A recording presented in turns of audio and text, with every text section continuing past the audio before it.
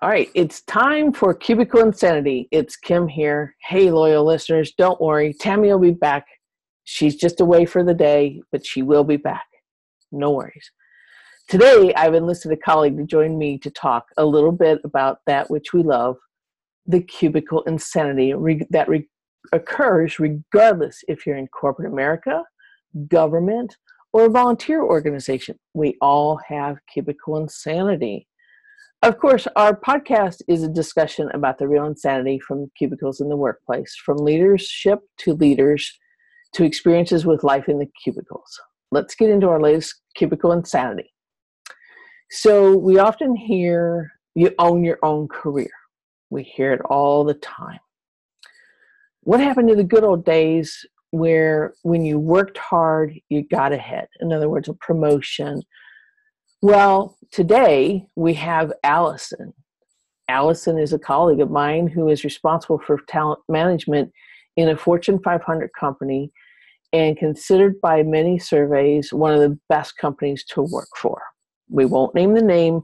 You can find us out on the interwebs, but we're an awesome company. So before we get into talent management and that heavy discussion or fun discussion, let's get to know Allison a little bit. You ready, Allison? I'm ready. Hi, Kim. All right. Thanks for joining us today. All right. So yes, let's get to know you a little bit. Where were you born and raised?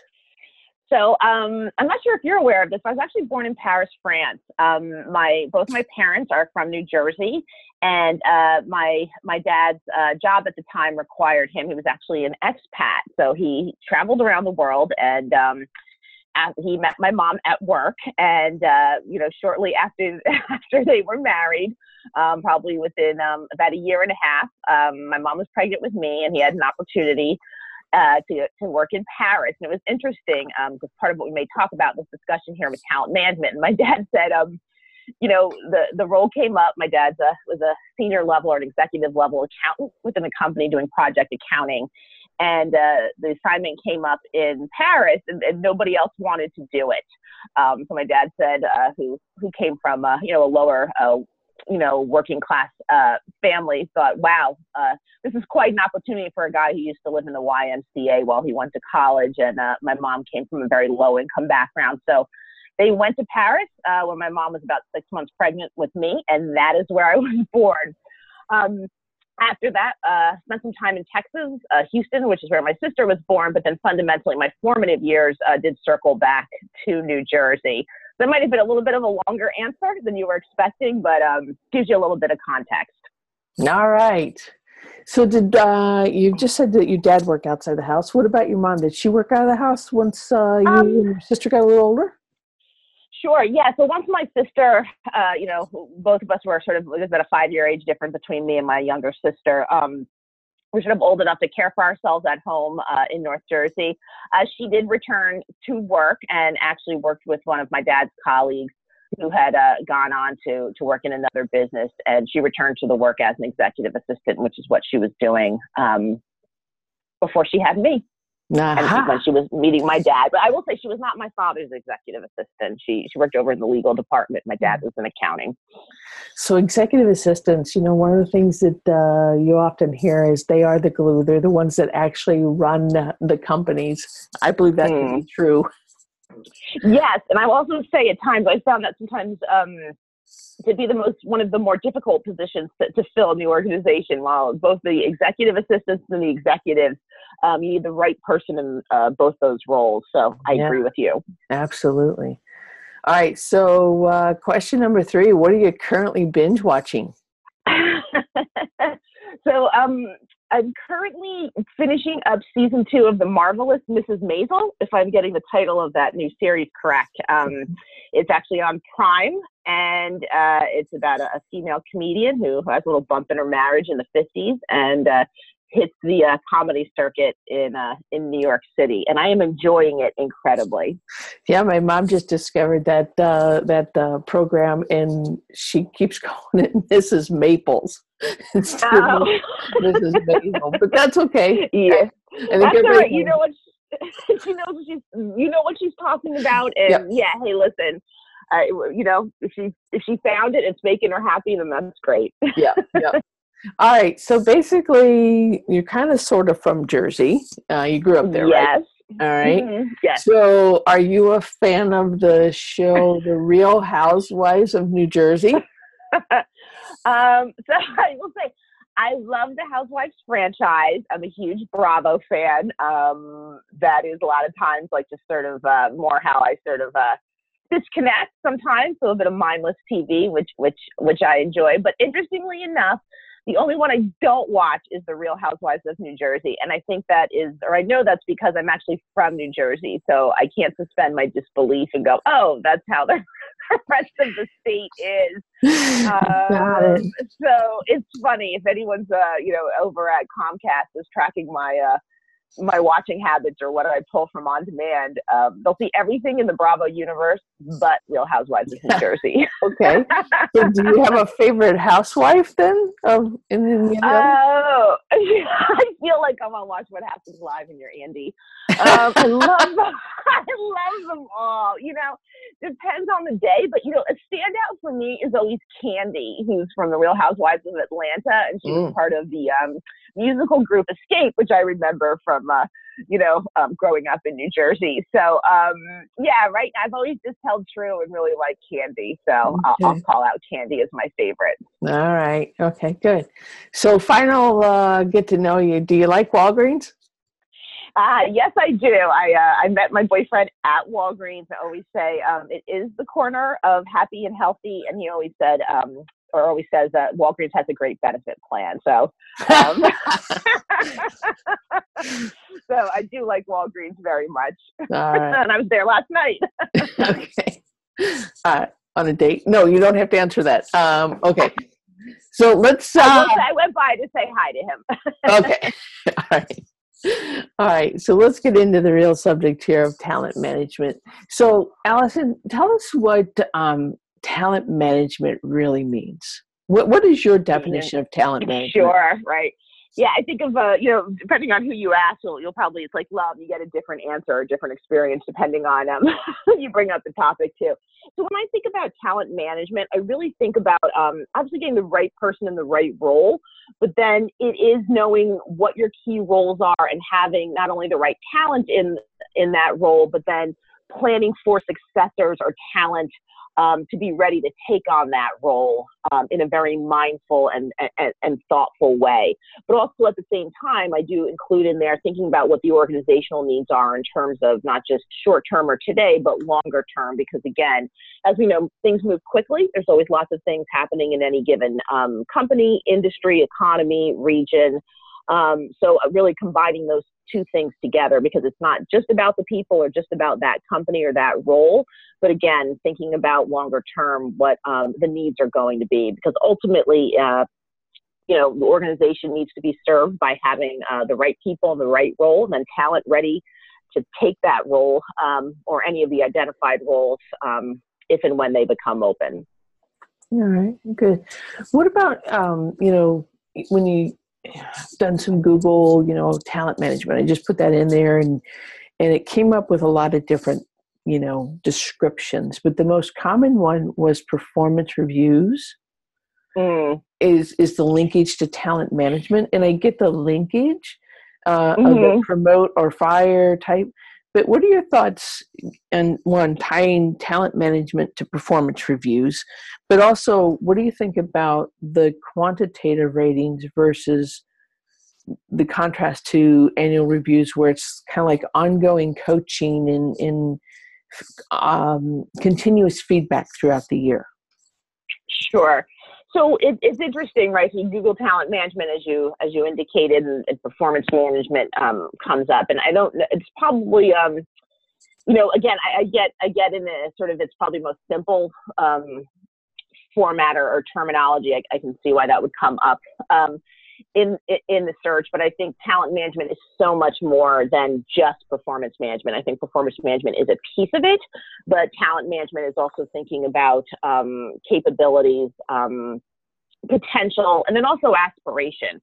because if I even circle back to the story I shared about my dad, when he went to Paris with my mom, it was because nobody else had raised their hand or wanted to go, right? So there might have been people who were maybe even more qualified or capable, but for whatever reason, they weren't aspirational. So that's why I think it's not just about performance management, because you also have to take into account potential as well as aspiration, and then even thinking just a little bit about, how aspirational in terms of is one mobile.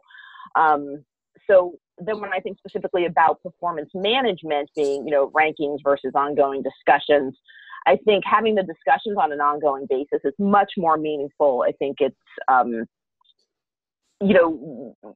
you're able to impact performance and influence behavior with ongoing discussions and touch points and, really a back and forth where you're engaging a colleague that you may be working with. But I also recognize having an overall ranking or assessment, if you will, at least once, if not, twice a year. I think for our company, Kim, mid-years and end of year assessments, you need those ultimately for, I think, legal reasons. But then also at the end of the day, I also think some managers or people leaders it forces those who may not be as comfortable to be as direct as may be required, either with a colleague or somebody on their team, or in thinking about calibrating performance and doing some type of ranking when those types of activities are required. So I don't know if that made sense. Yeah, I rambled off topic, but that's my initial thoughts. Yeah, so you talked about calibrating talent, and that's always an interesting one. Regardless if you have a formal quantitative review or, it's an ongoing, but calibrating talent is always an interesting subject because, right, every manager is different. And so they see talent and talent development very different.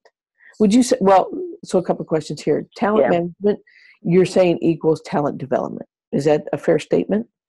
Well, yeah. I mean, I don't know. Again, I think it's depends on who you ask in the context of the conversation. So I think talent is made up of probably, if I'm going back to our company, right, which is sort of where my island, you've got talent acquisition, which is how do you, get talent, attract talent, whether that could be internally or externally. Talent management, I think, is the active management of talent. Again, I think more about like succession plans and those kinds of things. And then talent development, I think more about, it could be structured learning or, on the job learning. So if you think about that 70-20, 10 rule. So does that resonate with you, Kim? Or?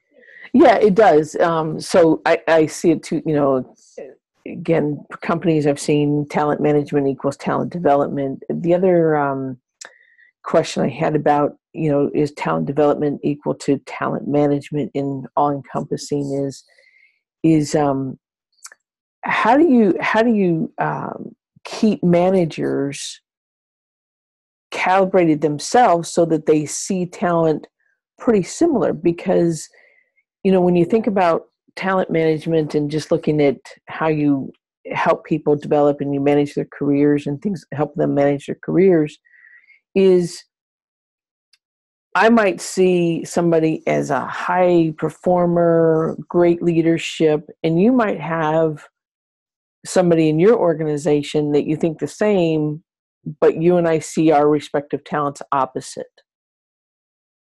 You see what I mean? Like I might think your talent is like, right.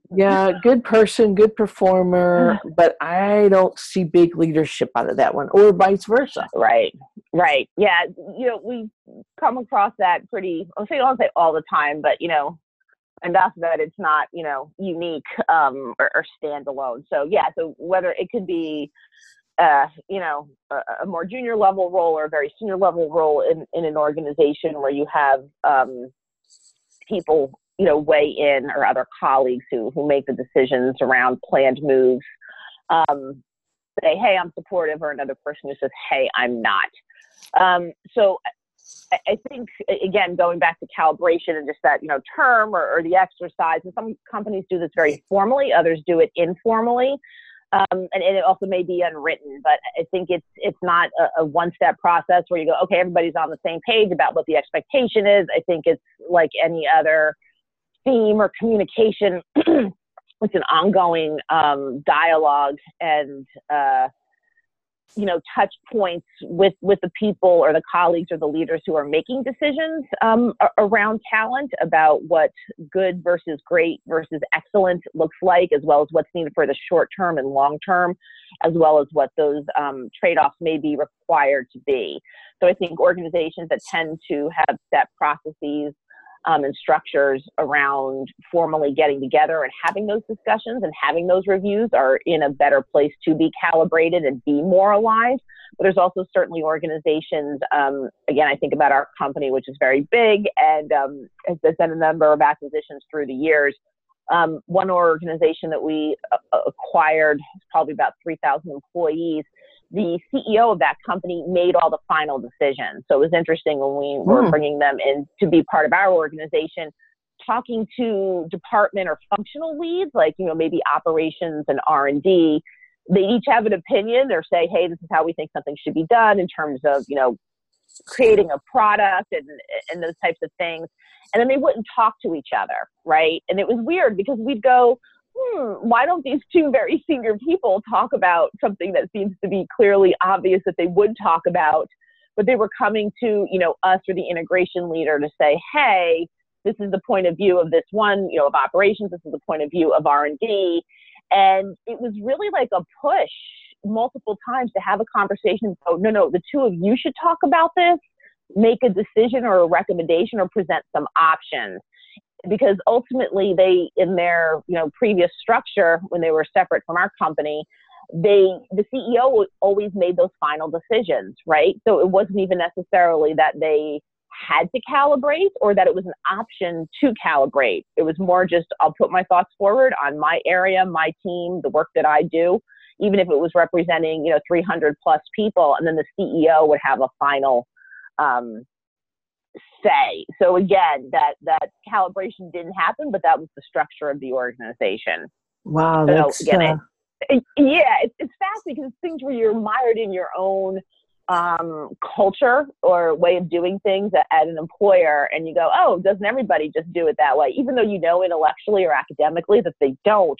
When you actually see them play out, you're like, wow, that is just such a different way to operate. But it was really like having to empower them to have the conversations both about the work, but then also about people and about leadership and about succession plans. You could really see that was one of the bigger shifts for their culture, for their leadership team, was to talk about talent, talk about work in a cross-functional, cross-team manner, but then get on the same page in as much as, anyone could get on the same page about anything, but, having that cadence of discussions and reviews.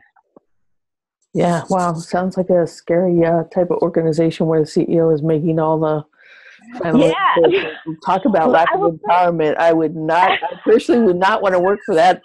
Because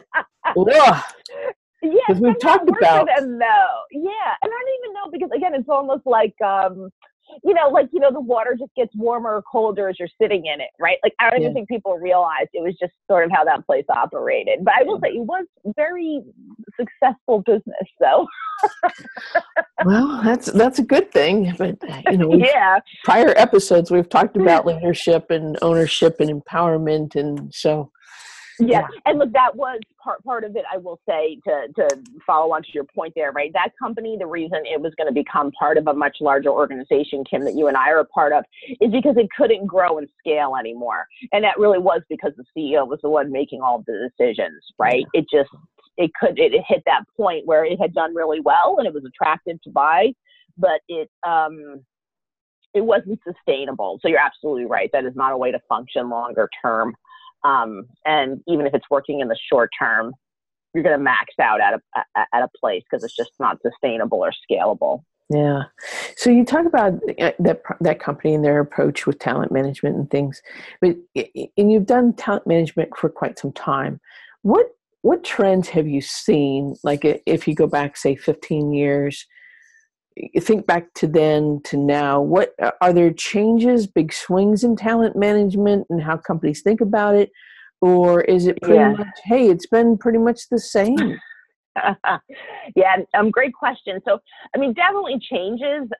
Well, the sort of, I think the principles remain the same. I think the dynamics or the environment in which they operate have certainly shifted or evolved, if you will. And I think one of the biggest things is just how fast it has to move. So, just by virtue of technology, globalization, the way we communicate with each other at work, outside of work, and even just how we take in information, as individual consumers on the planet, all of that happens so quickly. So that from a talent management standpoint, thinking about, whether it's people, roles, structured learning, what's coming next and what we have to plan for, that information can shift, on a dime, right? So that it's not just about, okay, we've got something that's happening at a specific site in a specific state or in a specific country. And there seems to have been, 15 years ago, maybe it felt more paced in some ways. But because information is coming in so quickly about any conversations we're having with colleagues internally or externally, what's happening in the market, what's happening, in a given industry, that information, once you have it, you don't want to delay doing something with it if it's pertinent to what you're working on or how you're thinking about talent. And therefore, I feel like, again, it just moves much more quickly, but you have a lot of information. I also think it's really about, or a real shift in focus now is about knowing who your highest performers are, who have the most potential and are aspirational, and being very keyed in about what they want and what they're seeking.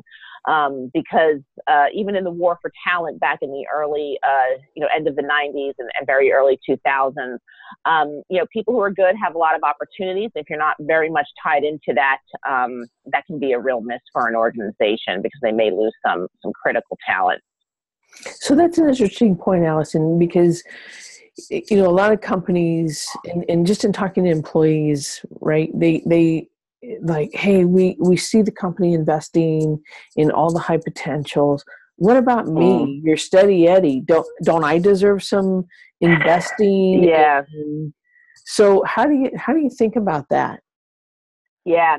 So I think all employees should have the opportunity, or all colleagues should have the opportunity, especially if they work for, a very large company that's doing very well, to lean into either structured learning opportunities, or to be able to be, stretched or provide some opportunities on the job to get better, to learn new things, but also at the same time, even just to keep pace. I always say, when I originally, became part of human resources, when I first started working a very, very long time ago, when I left graduate school, if I stopped learning about human resources at that point, I wouldn't be able to sustain even the roles that I've had through the years. So it's not even just about what's next sort of on the docket for a given colleague, but also keeping pace. But, I think there's a reality, and I think we do need to be intellectually honest with ourselves as leaders and also with colleagues, either, who are potentially joining the organization or who sit in an organization that, like any other investment of dollars, whether it's at home or at work, the biggest dollars and time investment are going to go to those colleagues who, likely have the highest performance, and are capable as well as aspirational to do other things. So to, I think, say it's always going to be balanced and equal for every single colleague or employee, that's not realistic. And again, I think if we were all intellectually honest, even at home, thinking about our own dollars. So my message to, whether it's through like an interview process, if someone's asking me about this, or whether it's my own friends or family, or just, through general networking, it's, think about what you want from your career, from your role. Think about the timing of it, because sometimes that shifts over one's lifetime about what's important or how much energy and time, or even, aspiration one has for, one's role or one's career. and then really fully lean into that by having a dialogue with your manager, with your organization. Because in fairness, no organization is going to say someone who's just intellectually interested in pursuing something, but isn't really aspirational or capable to do other roles in the company. That's just not a good use of the organization's time. You don't want to have colleagues, again, who are just spending a lot of time doing structured learning activities, but they're not longer term going to be doing other things in an organization. So I think there's opportunity to lean into those types of things at our company, Kim, for all. But again, I think it's what does any given individual, how much time and effort does one want to put into that in service to what longer term? So I think there's a balance. And again, I think we should always be honest with colleagues, whether they're potentially interviewing with a company or sitting in an organization. All right. So let me let's switch back a little bit again. You do talent management for executives and leaders. So, and I think these questions kind of apply to all, just it's scaled, right? So if you think about the talent management for executive and leaders, like what do you assess and how do you assess them? And why is it? Yeah. So, obviously there's the functional or capability piece, right? Can somebody do the role that they're being asked to do, right? Which is sort of the basics to even get in play. I think post that, it is really a lot about a fit in an organization, in the sense that when I think about where we work, Kim, it is very much about, pace and intensity and results and, being able to deliver. And I think while all organizations say that, there are at times, sort of the unwritten rules. And again, I think for me, when I think about executive talent, it is an ability to, again, do one's job at its most basic level, but then being very, very focused on results and also being very focused on the team so that they're delivering results and that's constantly being pulled up in the direction of going, hey, we always want to strive for excellence. And then thinking about the executive thinking about his or her team and going, who is the talent that I have? Are they the best? You think about Moneyball, right, which is the comparison so many people use, in the talent function. But like, do I have a team that's firing on all cylinders? And never accept where, somebody's good and the performance may be solid, but if you can get somebody in who's great, that can make such a difference. So holding that accountability to their team and then thinking about developing their own successor, right? So for that executive, again, they've got to deliver on results. They've got to have the best team formed where they're consistently pulling up or raising the bar and making sure they've got great people in each of those roles. And then thinking about their own successor because they know at some point they're likely going to move on. Yeah, interesting. So it's an interesting point when you say, the leaders or executives striving to have a team that's, excellent and high performing individuals as well. What do you think about leaders, or just the fact that maybe they don't have somebody that's performing very well on their team? What if they say, well, it takes too much time, energy to do like a performance improvement plan or to deal with that employee or colleague. Hey, HR, can you just move them out? Is that a good lever to pull within the talent management thinking? Yeah, no, I am smiling here. I don't think it is. So I think if any manager or leader at any level in the organization has talent that's not performing. And so there's the obvious not performing, right, where someone's just not getting the work done. There's sort of the mediocre performance. I always think the ultimate question I'll ask a leader or a manager if they're inquiring about a lower performing colleague is, if you could go out in this position we're open today with this person that's currently in role, be in your top two. And if they don't immediately say yes or they hesitate, I go, then this is not the right person to be in the job. It then comes down to, hey, if they're just in the wrong role and they've got other skills or capabilities that can serve the organization, then I think it's okay to engage HR or your talent function to say, this is a great person and here's the reasons, and they really are high performing, and I personally am willing to put my name on them. If you move them over to another part of the company, then I think that's great. But if you just want to move them to another part of the company or the organization because you don't want to deal with having tough conversations, or you don't want to deal with having to actually let somebody go, that is the wrong thing to do. And it's a disservice to that person who's not performing well, because they should be made aware. And it's also very unfair and I think unethical to pass somebody on to elsewhere in the organization, where another leader is then going to have to deal with the same issues that the current leader is dealing with, as well as the other peers and colleagues that sit with that individual, because you're just going to shift the challenge or the problem, if you will. Yeah. Okay. Yeah. Good. Okay. So we're going to shift a little bit. So here in Cubicle Insanity, we like lists. A lot of times we talk about articles or books that have lists. So we came across an article, and we looked up the top talent management trends for 2019.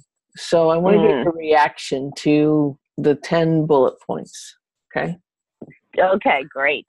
It says the first one is personalization. Historically, HR focused very much on standardization and a one-size-fits-all. Does that make sense from a talent management? Yeah, I don't.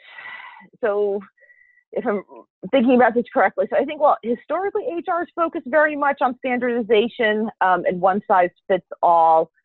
I think it is, again, shifting here to being much more personalized or specific to the company, to the role, and to the individual. And so sort of, leaning back into my comments earlier, just around there's so much information that's coming at all of us.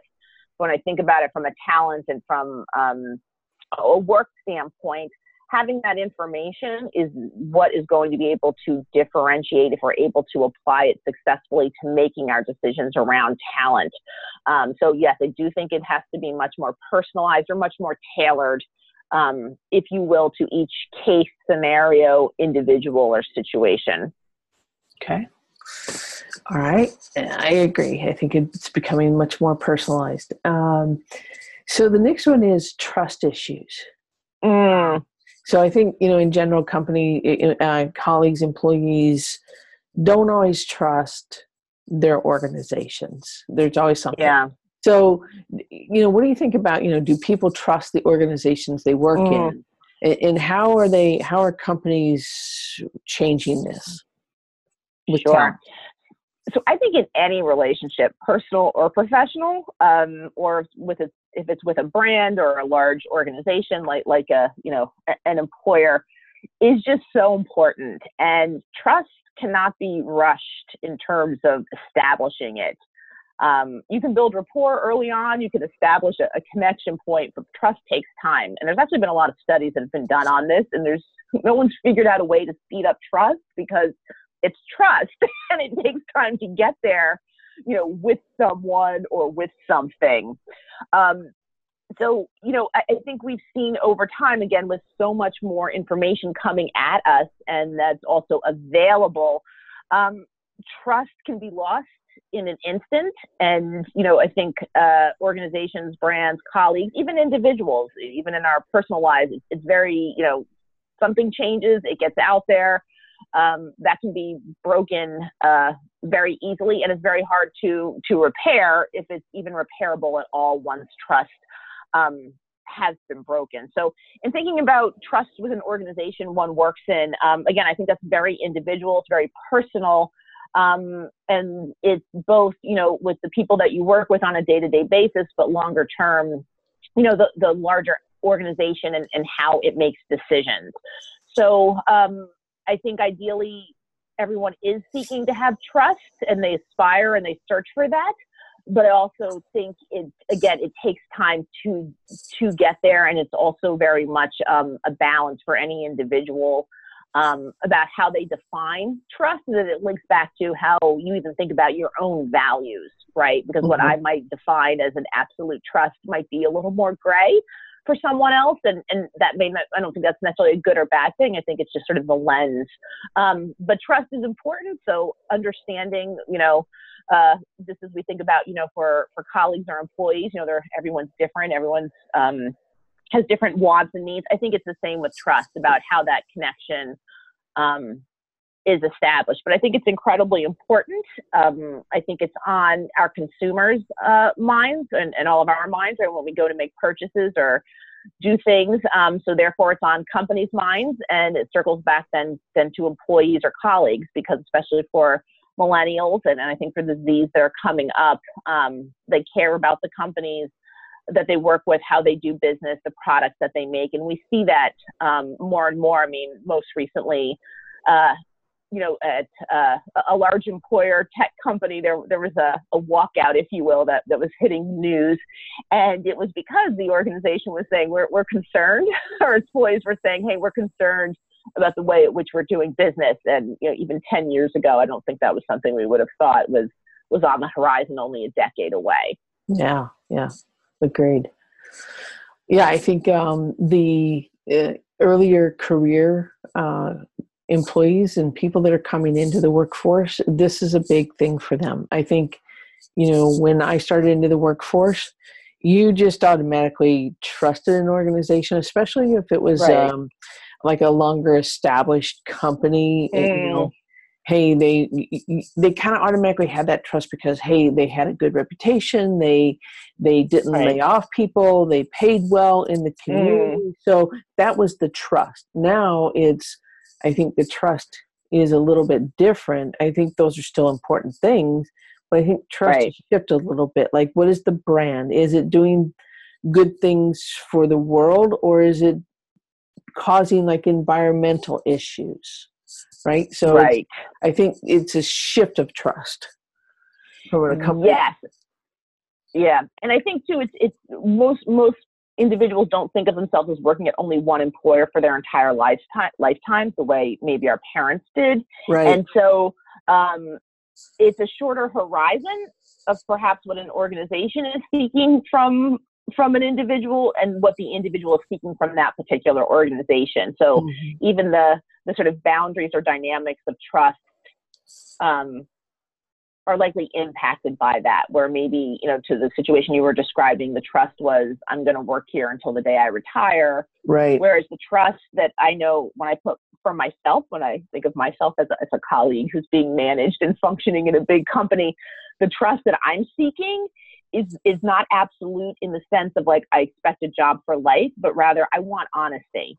No matter what's happening, I just want to, I understand sometimes there might be things I can't know about, but I want, when I'm being given information, that it's accurate so that I'm not misled. So to me, again, as long as I have good, honest information that's true, at least at that moment in time, and I trust that the people I work with are going to give me that, then I overall have trust, again, assuming that the products and the ethics and all the good legal things are happening. So I don't want to discount that, but so it's a little bit of a lens from my point of view. Yeah. So another trend in talent management is development.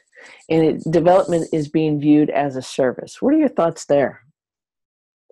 So development as a service. So am I interpreting that correctly? Meaning it's like a service to employees? Is that? Yeah. Okay.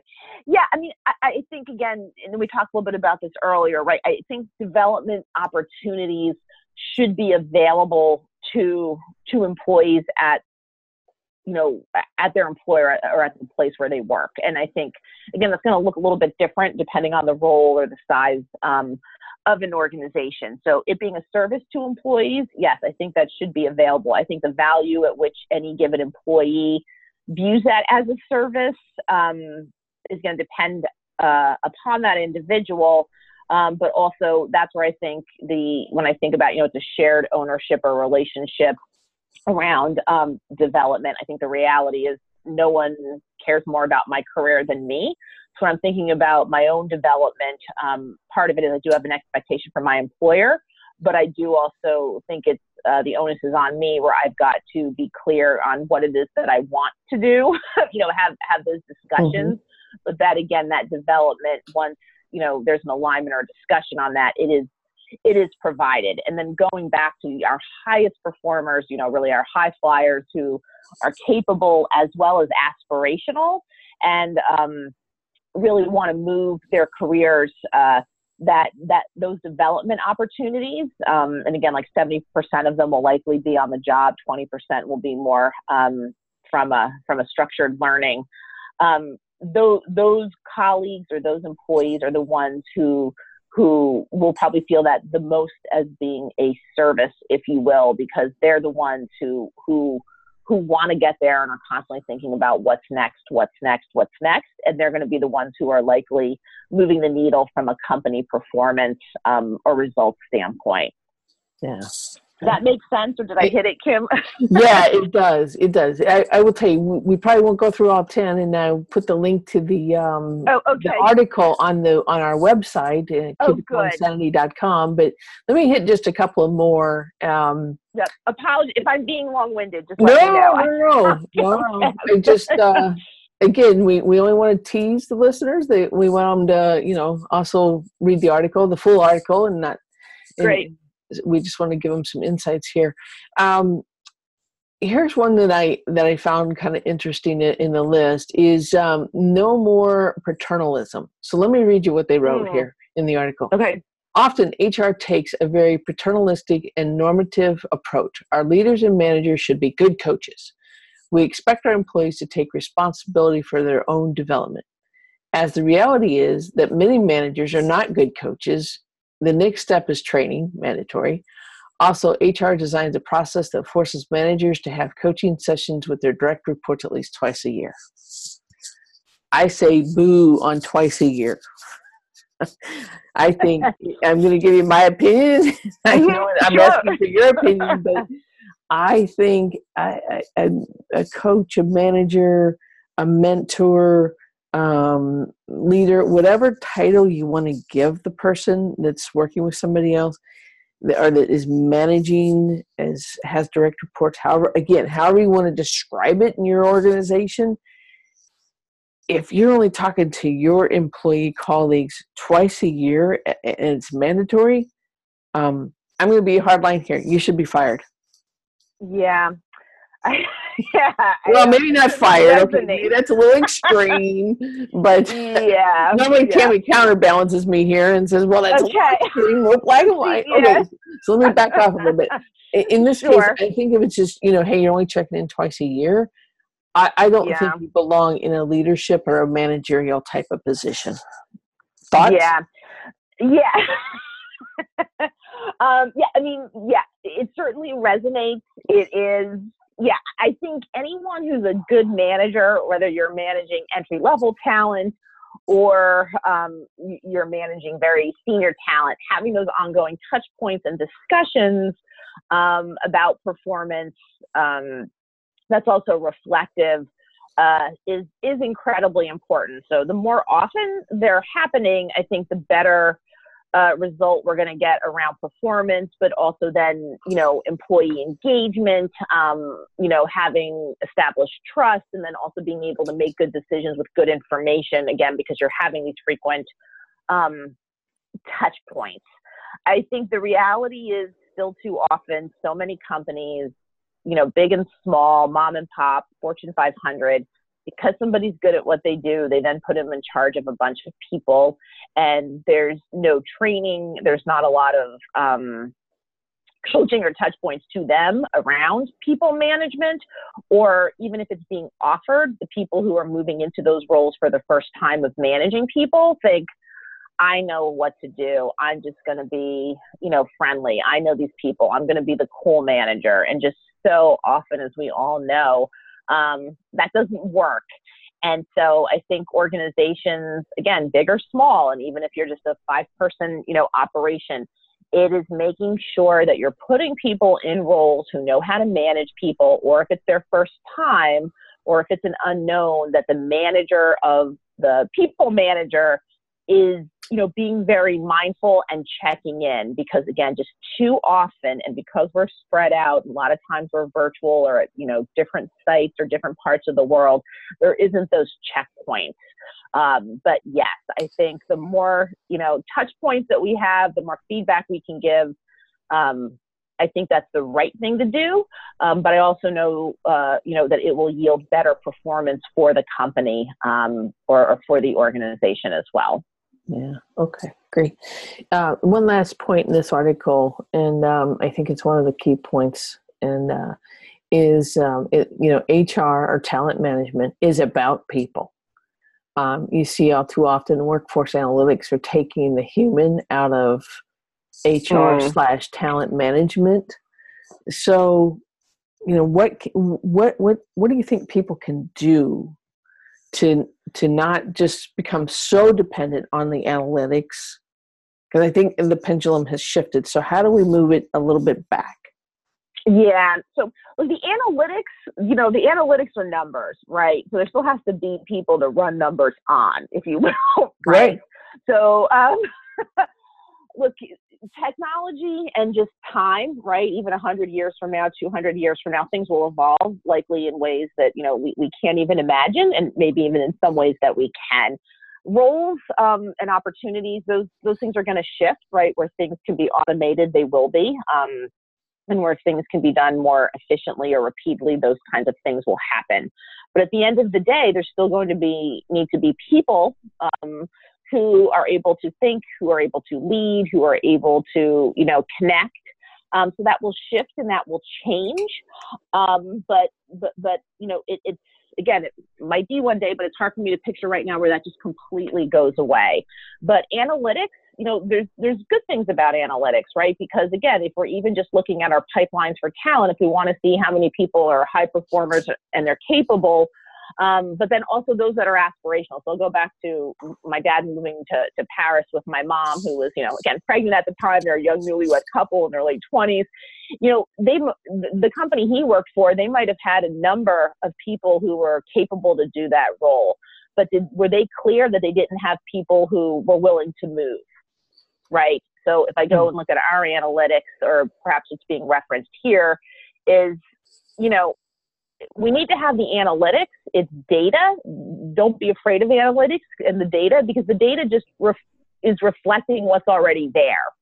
Leverage the analytics to make good people decisions and to have honest conversations. So I think too often when organizations, or I won't say accused of, but, thought of as not, sort of removing the people aspect to it, or those touch points, it is because managers or leaders are not having direct and honest conversations with colleagues about, where they stand or where their future is going.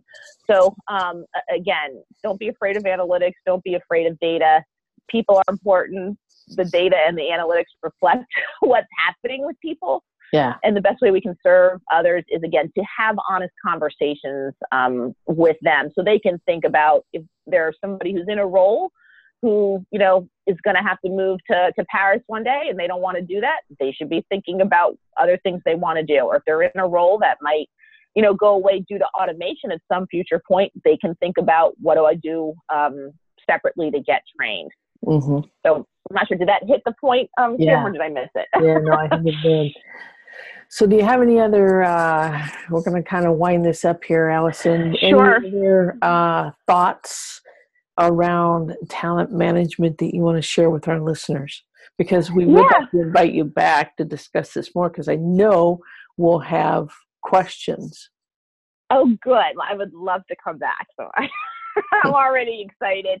So yeah, closing thoughts about talent management. The one thing I'll say is, so often people think of something as being new, or it's all of a sudden happening now. And again, I'll say with talent management, with talent development, with all the things that we discussed, these are all things that have always been happening, and they may have been happening informally, or as I mentioned about that other organization, they were just decisions being made by the CEO. But these are things, again, that have been happening, have, been given more structure and attention. Now it's sort of having its moment in time.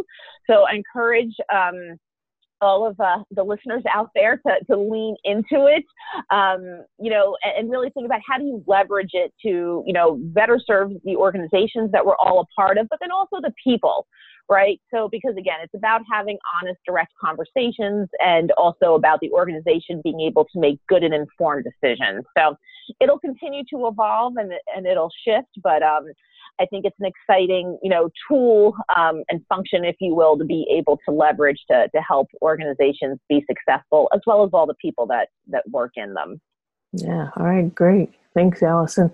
So at Thank this you. point, normally Tammy states the obvious. So I'm going to give it my best shot to kind of hit a few key points that you talked through and we discussed today. So it kind of the first one I heard was, take the job nobody else wants. So as we learned from your dad, he kind of raised his hand and said, "Hey, I'll go to Paris." And then the other thing that I heard was talent management is the right person, right role. So do they have the aspirations to do the role? And if so, then they're probably the right person. We just have to find the right role. Another thing that you said is around the aspirations is you have to have a discussion with your manager about your aspirations. The thing I think also you have to think about is be ready for the yes when you tell the manager, hey, here's my aspiration. Sort of like what happened with your dad. He raised his hand or said, hey, I could take that on. And they said yes. Mm-hmm. So they had to be ready for the yes. The other thing that you talked about was development opportunities. It should be available for all. And I think that that's a key message for everybody listening is that, companies do invest money in employees. And yes, sometimes they do invest in more money in so-called high potentials, but you're also being invested in, and you also have to invest in yourself. There's a lot of learning management systems that companies have, so take advantage of those and develop yourself. The last point that I think is key here is that our people are still human, right? And we need them to think. And the analytics, don't be afraid of them. You leverage them to help you develop and manage your talent, who are humans. Did I miss anything? Nope, I think that's great. All right. Okay, so I'd like to thank Allison, I'd like to thank you specifically for being on and all the great insights you've given us. And I hope that you'll join us again in another episode of Cubicle Insanity. But also I'd like to thank all of our listeners and thank you to our active military and our veterans. And please stay tuned for our next episode of Cubicle Insanity.